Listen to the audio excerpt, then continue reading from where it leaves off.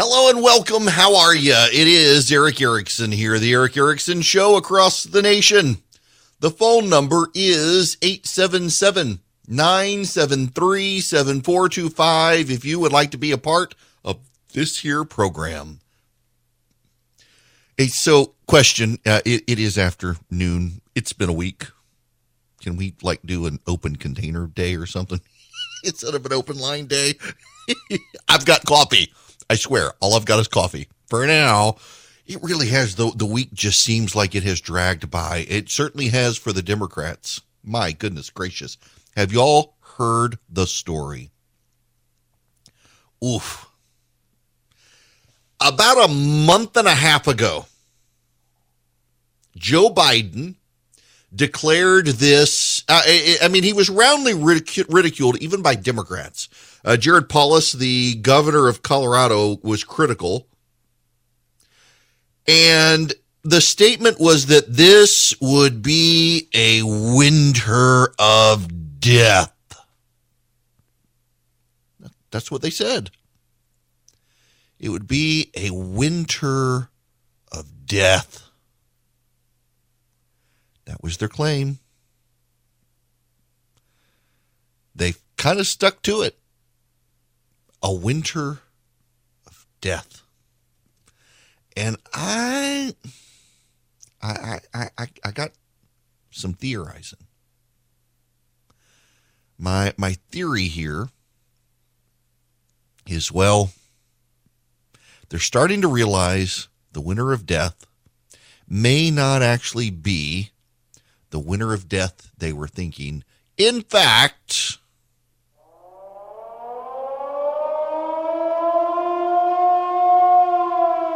the sounds you hear are the warning sirens going off at the Democratic National Committee.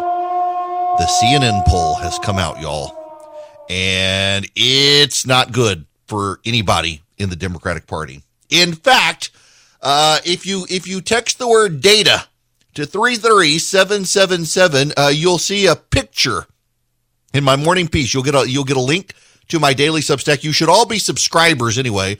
A lot of the stuff I send out, you don't even have to pay for. It's just free. Today, totally free. I want everyone to see the picture that shows the scientific data that has changed the Democrats' view on masks.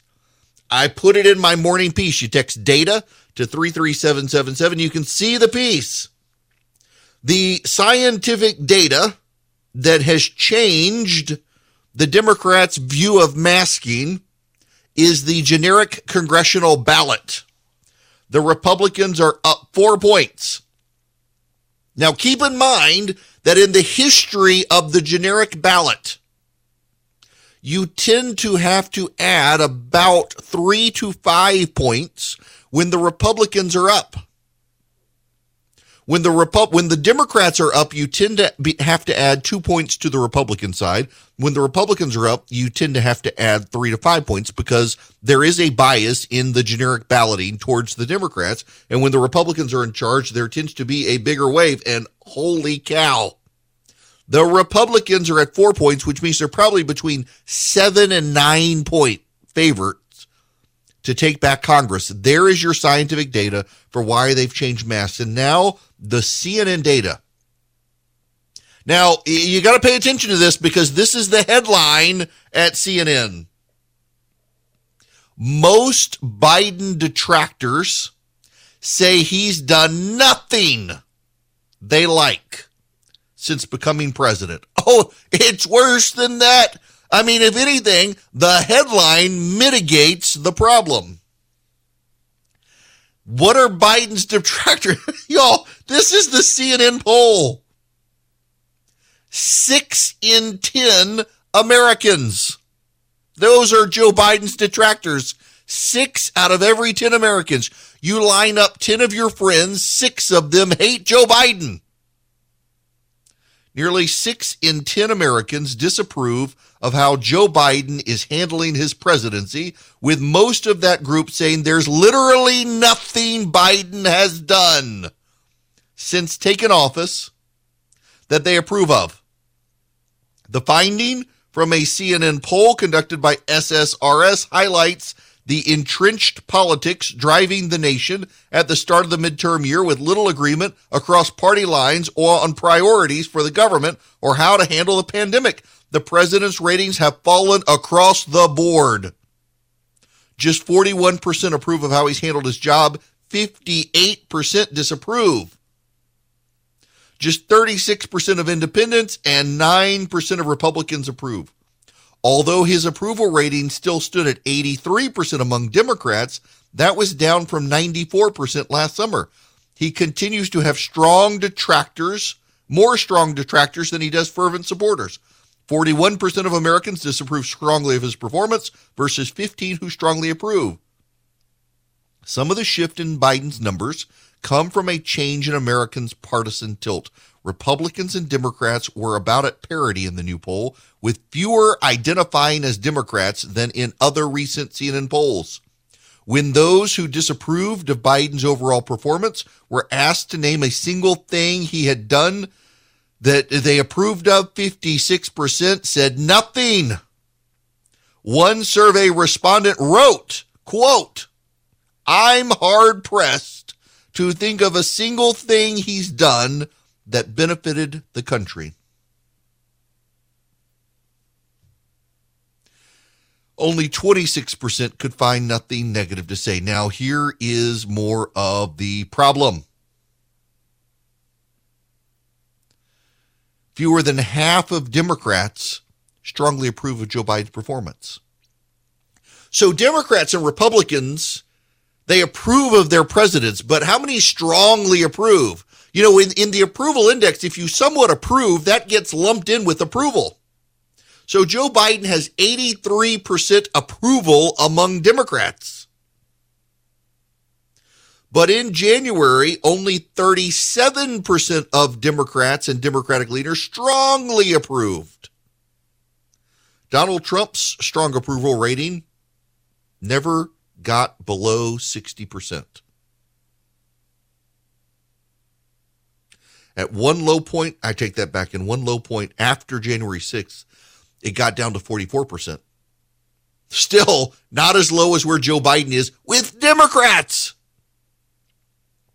It turns out that the winter of death is still on. It's just been postponed for November 8th at the election machines and the ballot boxes. The voters themselves will hand Democrats their winter of death. The voters are going to annihilate the Democrats. That is why so many of them are scrambling right now to get rid of masks and go back to normal as quickly as possible. It has everything to do with the polling and nothing to do with the science. And here's part of the problem the Democrats have. Let me just play this one out for you so you understand what the Democrats are dealing with right now. Joe Biden was the only Democrat any poll ever showed who could beat Donald Trump. So the Democrats went with him. It turns out Joe Biden was also the only Democrat who could keep the Democratic Party together. The moderates thought he was on their side. The progressives thought they could deal with him. So he gets into office and he goes left. He goes hard left. Spending, massive new government entitlement programs, everything the left wanted. The Green New Deal, like Biden goes for it. He's surrounded in the West Wing with a bunch of progressives, and they want to give the progressives everything they wanted. And that has alienated the moderates. Biden can't pivot to the middle now. If Joe Biden pivots to the middle, and by the way, he's got to pivot to the middle to save the Democrats. But if he pivots to the middle, the progressives will go to war in primaries. And they will begin primarying moderate Democrats. They will take it out on the moderate Democrats. And in doing that, the Democrats will spend all the money they need to ward off a Republican advance defending the establishment elected Democrats. So if he goes to the middle, he gets all-out war from his left side. If he doesn't, his right side gets destroyed. There's no way for Joe Biden at this point to navigate this and save the Democrats in November. He's got to pivot to the middle to save himself with the public. But if he pivots to the middle to save himself with the public, he wipes out the Democrats in Congress. If he doesn't pivot to the center to save himself with the Democrat, with the public, he wipes out the Democrats in Congress. He's damned if he does, he's damned if he doesn't. And it's a catch-22 he put himself in. Nobody did this to Joe Biden except for him and Ron Klain. It was terrible politics to go to your far left. Now, this is just a matter of political expediency for a president of the United States. You are president of 330 to 350 million people.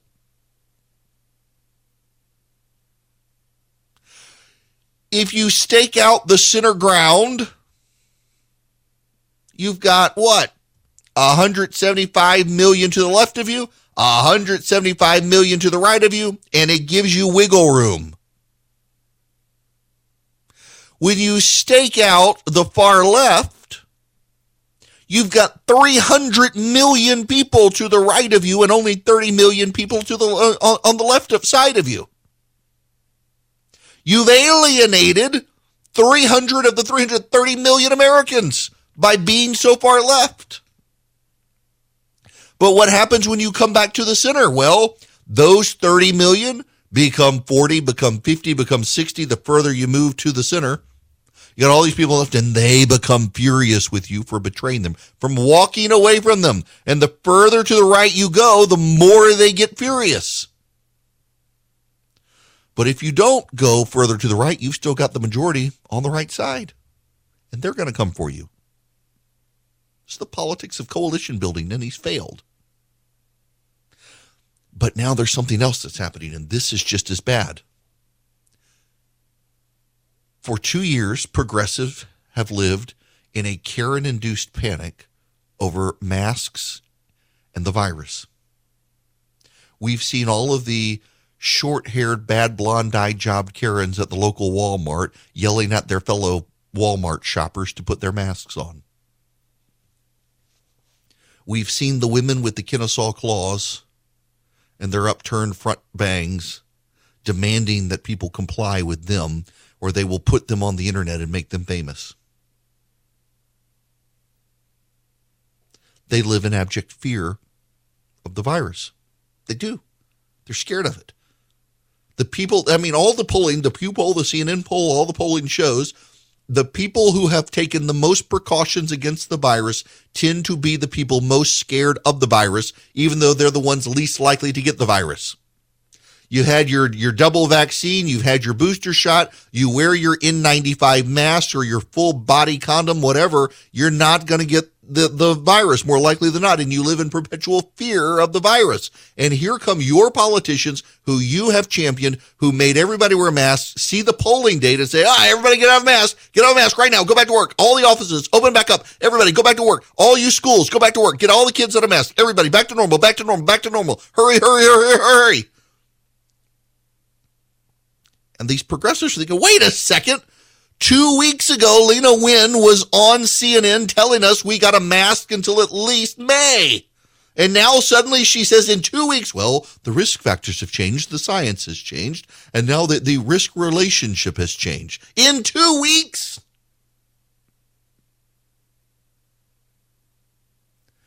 The data and the science have not changed since we started getting the vaccine a year ago. And you all have doubled down on masks. You tripled down. 2 weeks ago, Democratic governors were insisting people would have to be in masks until March, April, or May.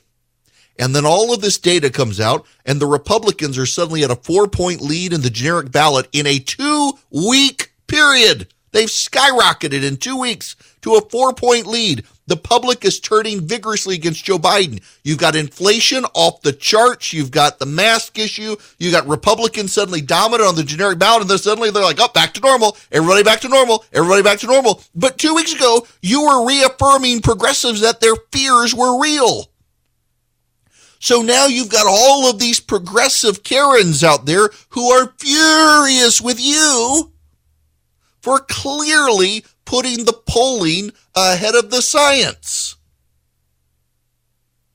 In their minds, at least.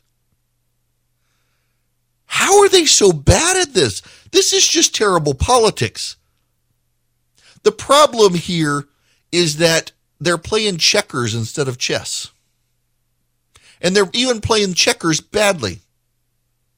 Every politician in America who is competent, who is good, who has foresight understands you got to be 2 or 3 steps ahead of the game, know where the game is headed, and get there. It's the Wayne Gretzky line, skate to where the puck is going.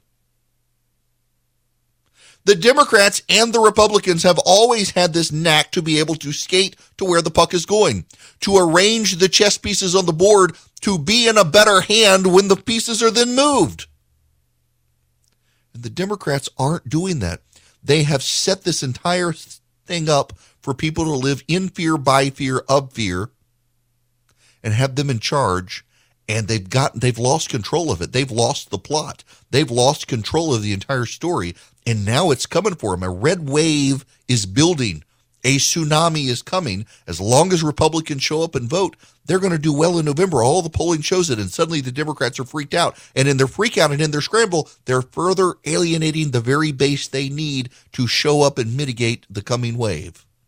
I would like to again make my plea to the Federal Aviation Administration, the Department of Homeland Security, and the Biden administration. Get rid of the masks in airports and airplanes now, please. Now, Biden went on television last night with Lester Holt and said, we actually need to keep the masks going. He is well behind where even the Democratic governors are at this point. But the CDC now says the cloth masks everyone wears don't do any good anymore, if they ever did, with the COVID virus. The particulate in which they spread is so fine at this point through their series of mutations that the masks aren't going to stop them.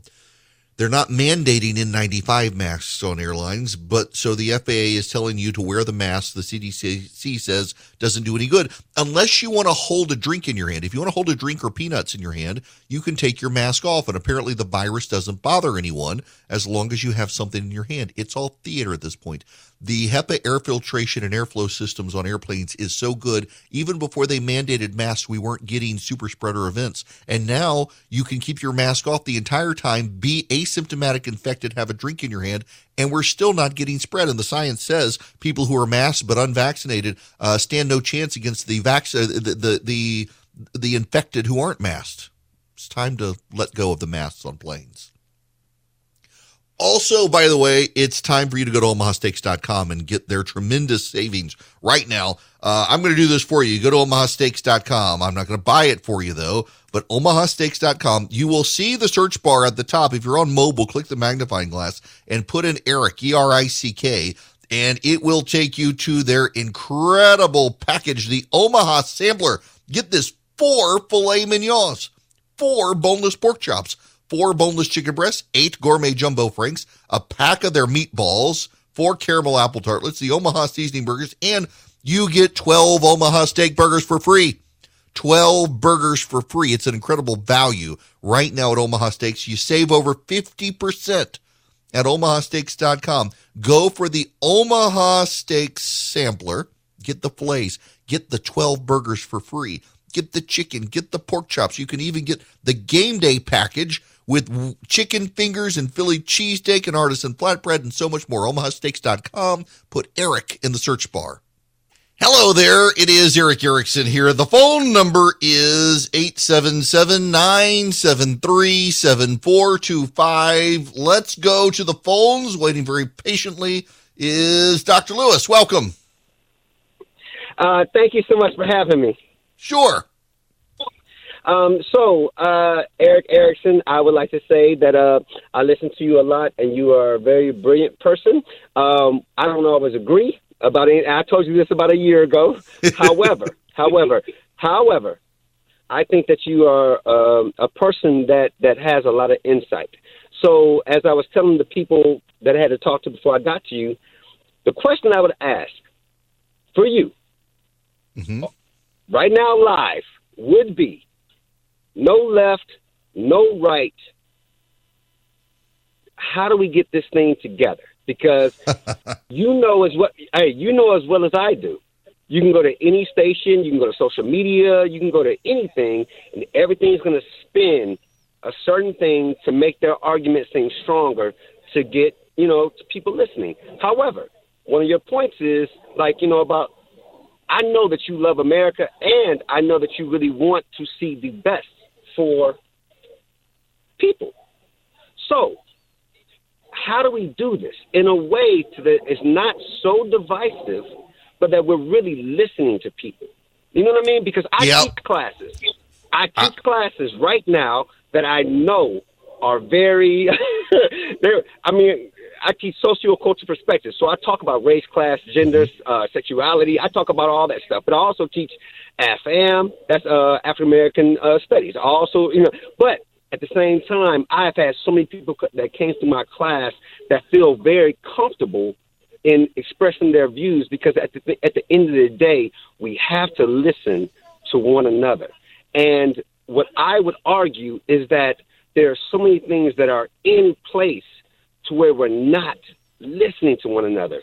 We're staying in one vein as opposed to really listening, understanding, and saying sometimes, you know what, I don't necessarily agree with that. However, I understand that point, and that might give another thought. So my question to you, which is nothing that you can answer right now because that would take way too long, is how do we fix this? How do we move forward to where we're all listening to something to where it moves America and the country forward? Oh, that is a huge question. It is. You tell me the answer to that. I will begin the answer. It is part of a longer conversation. You're right. I'm gonna let you go there, and so you can listen. And let me talk about this. Because I get this a lot. In fact, I was on a podcast the other night. Pretty much asked me the same thing. The question from the caller is, how do we put this thing back together? People feel like the country's fraying. People don't feel safe to speak. Everybody's coming for everybody. Everybody's at each other's throats. So how do we, a nation of 330 million people, put it all back together and prevent a great divorce or something worse from happening? First, some historic perspective here. We are the most populous country on the planet without an autocrat in charge. And we have reached points in American history before where people thought, you know what, it's just too big, it's too unwieldy. One guy, one Congress, they can't control it all. Maybe we need to rethink. People give up on American democracy every 40, 50 years or so. But there seems to be something more now, but in historic perspectives, really not. What's different now is that we have social media where people can nurse their grievances far longer. A Joe Rogan story continues to go on. A Dave Chappelle story continues to go on. A story about the Biden crack pipes, which they've now abandoned, continues to go on in large part because social media allows us to perpetuate these things. I'm going to give you my honest advice, and no one's going to take it. And that's okay. But it is the solution to what ails us. And that is that people have to agree that each of us are allowed to exist in our communities of interest without others coming into those communities of interest and forcing their way upon us. If you want to live in a town where all the kids have to pray to start the school day, the one atheist kid coming in, filing a lawsuit and having the court say, y'all got to stop that, shouldn't be allowed to exist. If you live in a town that wants drag queens to come into the local school and do drag queen story hour, and the local Christian objects and goes to court and says no, well, you should allow drag queen story hour to exist. The problem here is that you'll never stop drag queen story hour, but you've already stopped prayer in school. We should be allowed to exist in communities of interest that reflect our values. And us in our community of interest and someone in their community of interest, diametrically opposed, doing our own thing, leaving each other alone, working for our better interest, actually together winds up ironically working for the interests of the whole. You have to decide, do you do it at the city level, the county level, or the state level? But beyond the states are semi-sovereign entities. We have to agree to leave each other alone. And when your state doesn't like what my state does, your state has to exercise some humility in recognizing there are those who disagree and not boycott. And from my vantage point as a conservative, I do believe disproportionately because of the way corporate America aligns itself, a lot of times it's the progressives who impose their will on the conservatives, and they got to cut it out. But there's more to it than that. Conservatives have to recognize that we live in a fallen world, and some people want to fall. You got to let people fall. If you don't like what California does, you don't have to live there. California shouldn't be able to impose itself on Georgia. Georgia shouldn't be able to impose itself on California. Sometimes you got to let people fall. Sometimes you got to let them hit rock bottom. And in the case of like San Francisco, they've hit rock bottom and they don't even realize it. But then there's something else. And this is more fundamental. You have to be willing to exercise more grace to other people than they exercise to you. You've got to be willing to turn the other cheek. You have to. It's necessary.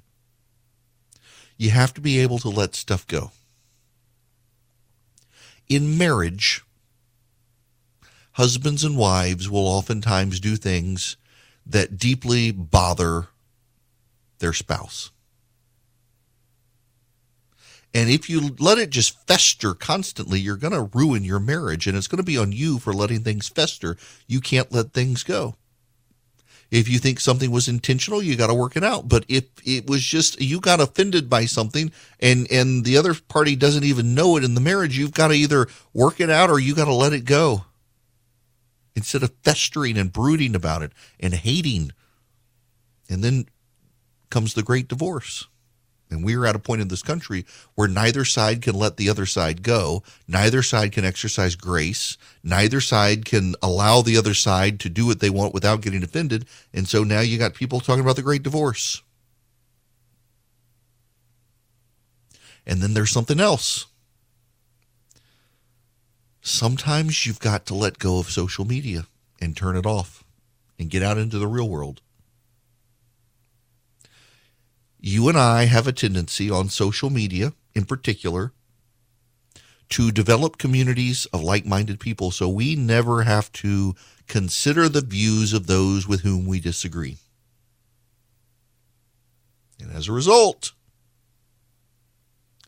we forget that there's a difference of opinion out there. And sometimes, and this is happening a lot with the crazies out there these days, because they build a community of interest of other crazy people on social media, they become confused and think they're the majority. And will mete out their wrath on anyone else because they think they're the majority and they're not. And oftentimes the backlash is just as bad. Social media didn't exist in the prior eras when our nation was at each other's throats, when the people of this nation decided they didn't like each other. We didn't have social media. We actually had to get out into the world and meet each other. One of the things, by the way, one of the ways that you can actually get rid of this is going back to normal. Those companies that have shut down their corporate offices and allowed people to work remotely have allowed this to fester in a degree in that you don't have to be face-to-face anymore.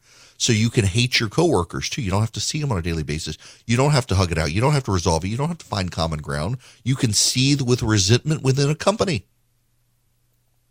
And then if you got a company that's progressive and conservative, you got liberals and conservatives alike in your business. Well, they don't have to interact with each other every day. And so they forget what the other person's like. And they can define that person far more easily by their political views than they can by their hangout time in the office, where they realize they enjoy each other's company because they're not capable of doing it because the CEO won't let them for fear of a virus that's now an endemic virus, not a pandemic. The isolation of COVID has allowed us to divide. But then there's the last thing, and honestly, it's the hardest thing for most people. Stop worrying about Washington. You know what? Stop worrying about Atlanta unless you live there. If you live down in, Moultrie, Georgia,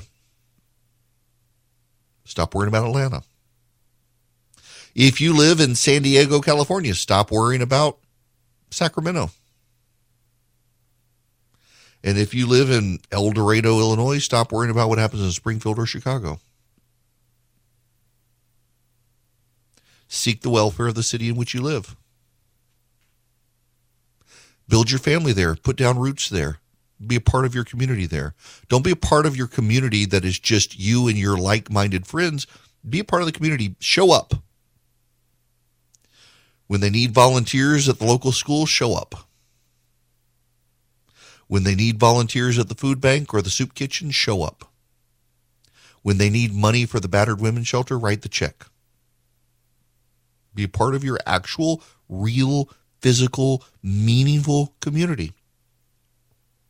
And then the hardest part of that is actually know your neighbor.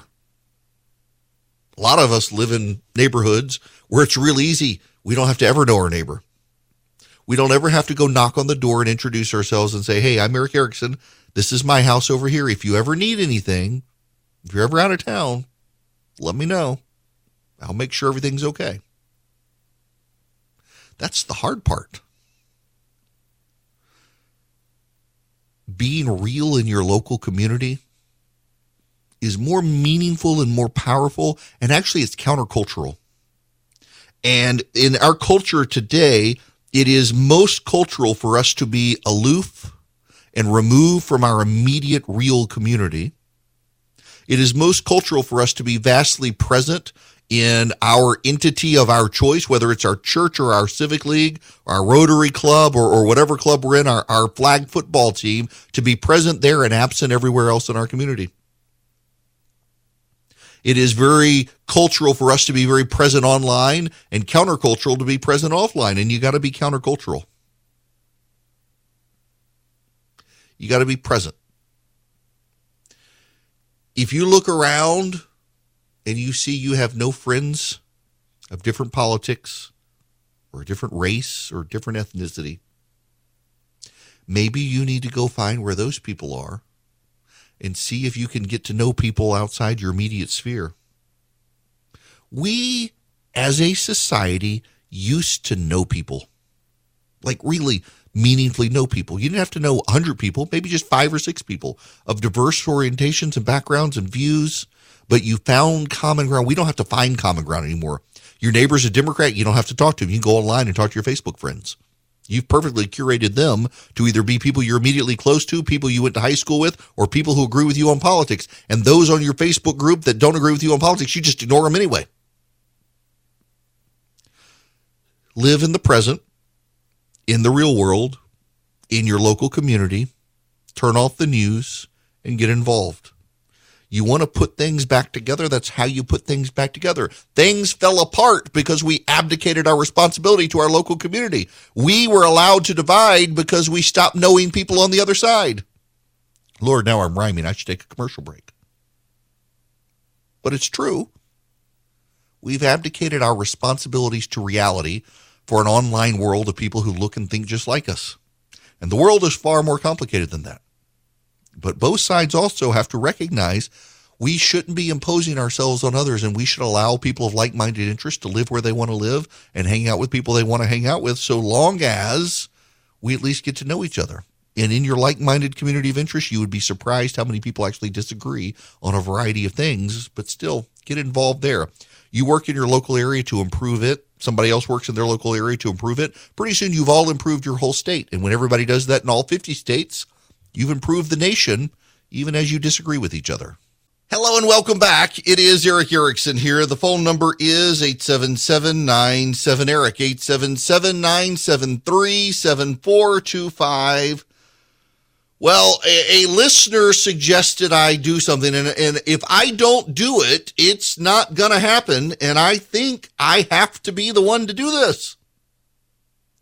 With the Super Bowl coming up, if I don't pick up the mantle of the environmentalist wacko pick, I don't know who's going to. And with Rush Limbaugh not here to do it, I think I have to endeavor. It's going to be the Rams and the Bengals. With the Rams and the Bengals. Cincinnati versus Los Angeles. But it's the Rams and the Bengals. Now, we've got to think about this because, the Bengals, they're a fearsome animal. The stories of Bengal tigers when people drive through in open-air vehicles in parts of India, and a Bengal tiger will come out and grab somebody off of it and eat them. The Bengals are fearsome animals. And the Rams, they just got those horns. They could punch the Bengal, but the Bengal goes for the throat. So it makes sense from a purely environmentalist wacko standpoint that you would think the endangered Bengals would be the ones. But there's a problem. The Bengal tigers, they reside in Southeast Asia, and even the environmentalist wackos, they don't like the Asians these days. They don't even want to let them into Harvard. Environmentalist wackos, no sirree, Bob. Those Southeast Asians, they're polluters, and they're too smart. Too smart. So you probably have to go with the Rams. The Rams are also in Los Angeles, so they're not bigoted Asian Bengal tigers either. They're open-minded, tolerant, free-spirited Rams. And that they're going to populate the earth, and they're not endangered. I mean, listen, I understand the sympathies for the environmental wackos for wanting to go with the Bengal tigers, that endangered species, a beautiful, ferocious animal. But they're from Southeast Asia, and the environmental wackos, they don't like Asians these days for being too smart and big polluters. So I got to say, as much as I'm rooting for the Bengals, because Joe Burrow's playing on the team, I think the environmentalist wackos would go with the Rams as the winners, because the Rams they live in a city where every day is Pride Day, and they're not those like super smart Asians who are polluting the world. So I think the environmentalist wackos would settle with the Rams, and they will probably win the Super Bowl if the environmental wackos are right. It's 2022. Things are still crazy. Things haven't settled down. And now you got the Federal Reserve and interest rates. You got the economy. You got inflation. A lot of banks won't even return your phone call. Let's say you're a small business and you need a loan for $750,000 or higher. You see an opportunity where banks, they don't even want to see you. You want to buy a building. You want to build a building. Reach out to the Frost family at First Liberty Building and Loan. They've been helping small businesses become big businesses since the 1990s. They want to help you if they can. So spend 10 minutes with them. See if you're a good fit for them and they're a good fit for you. Their website is firstlibertyga.com. That's firstlibertyga.com. Again, you need a loan, $750,000 or higher. You're a small business and you see an opportunity to grow. Share it with the Frost family and see if they can help you. firstlibertyga.com. That's firstlibertyga.com. First Liberty Building and Loan can help businesses nationwide become bigger businesses.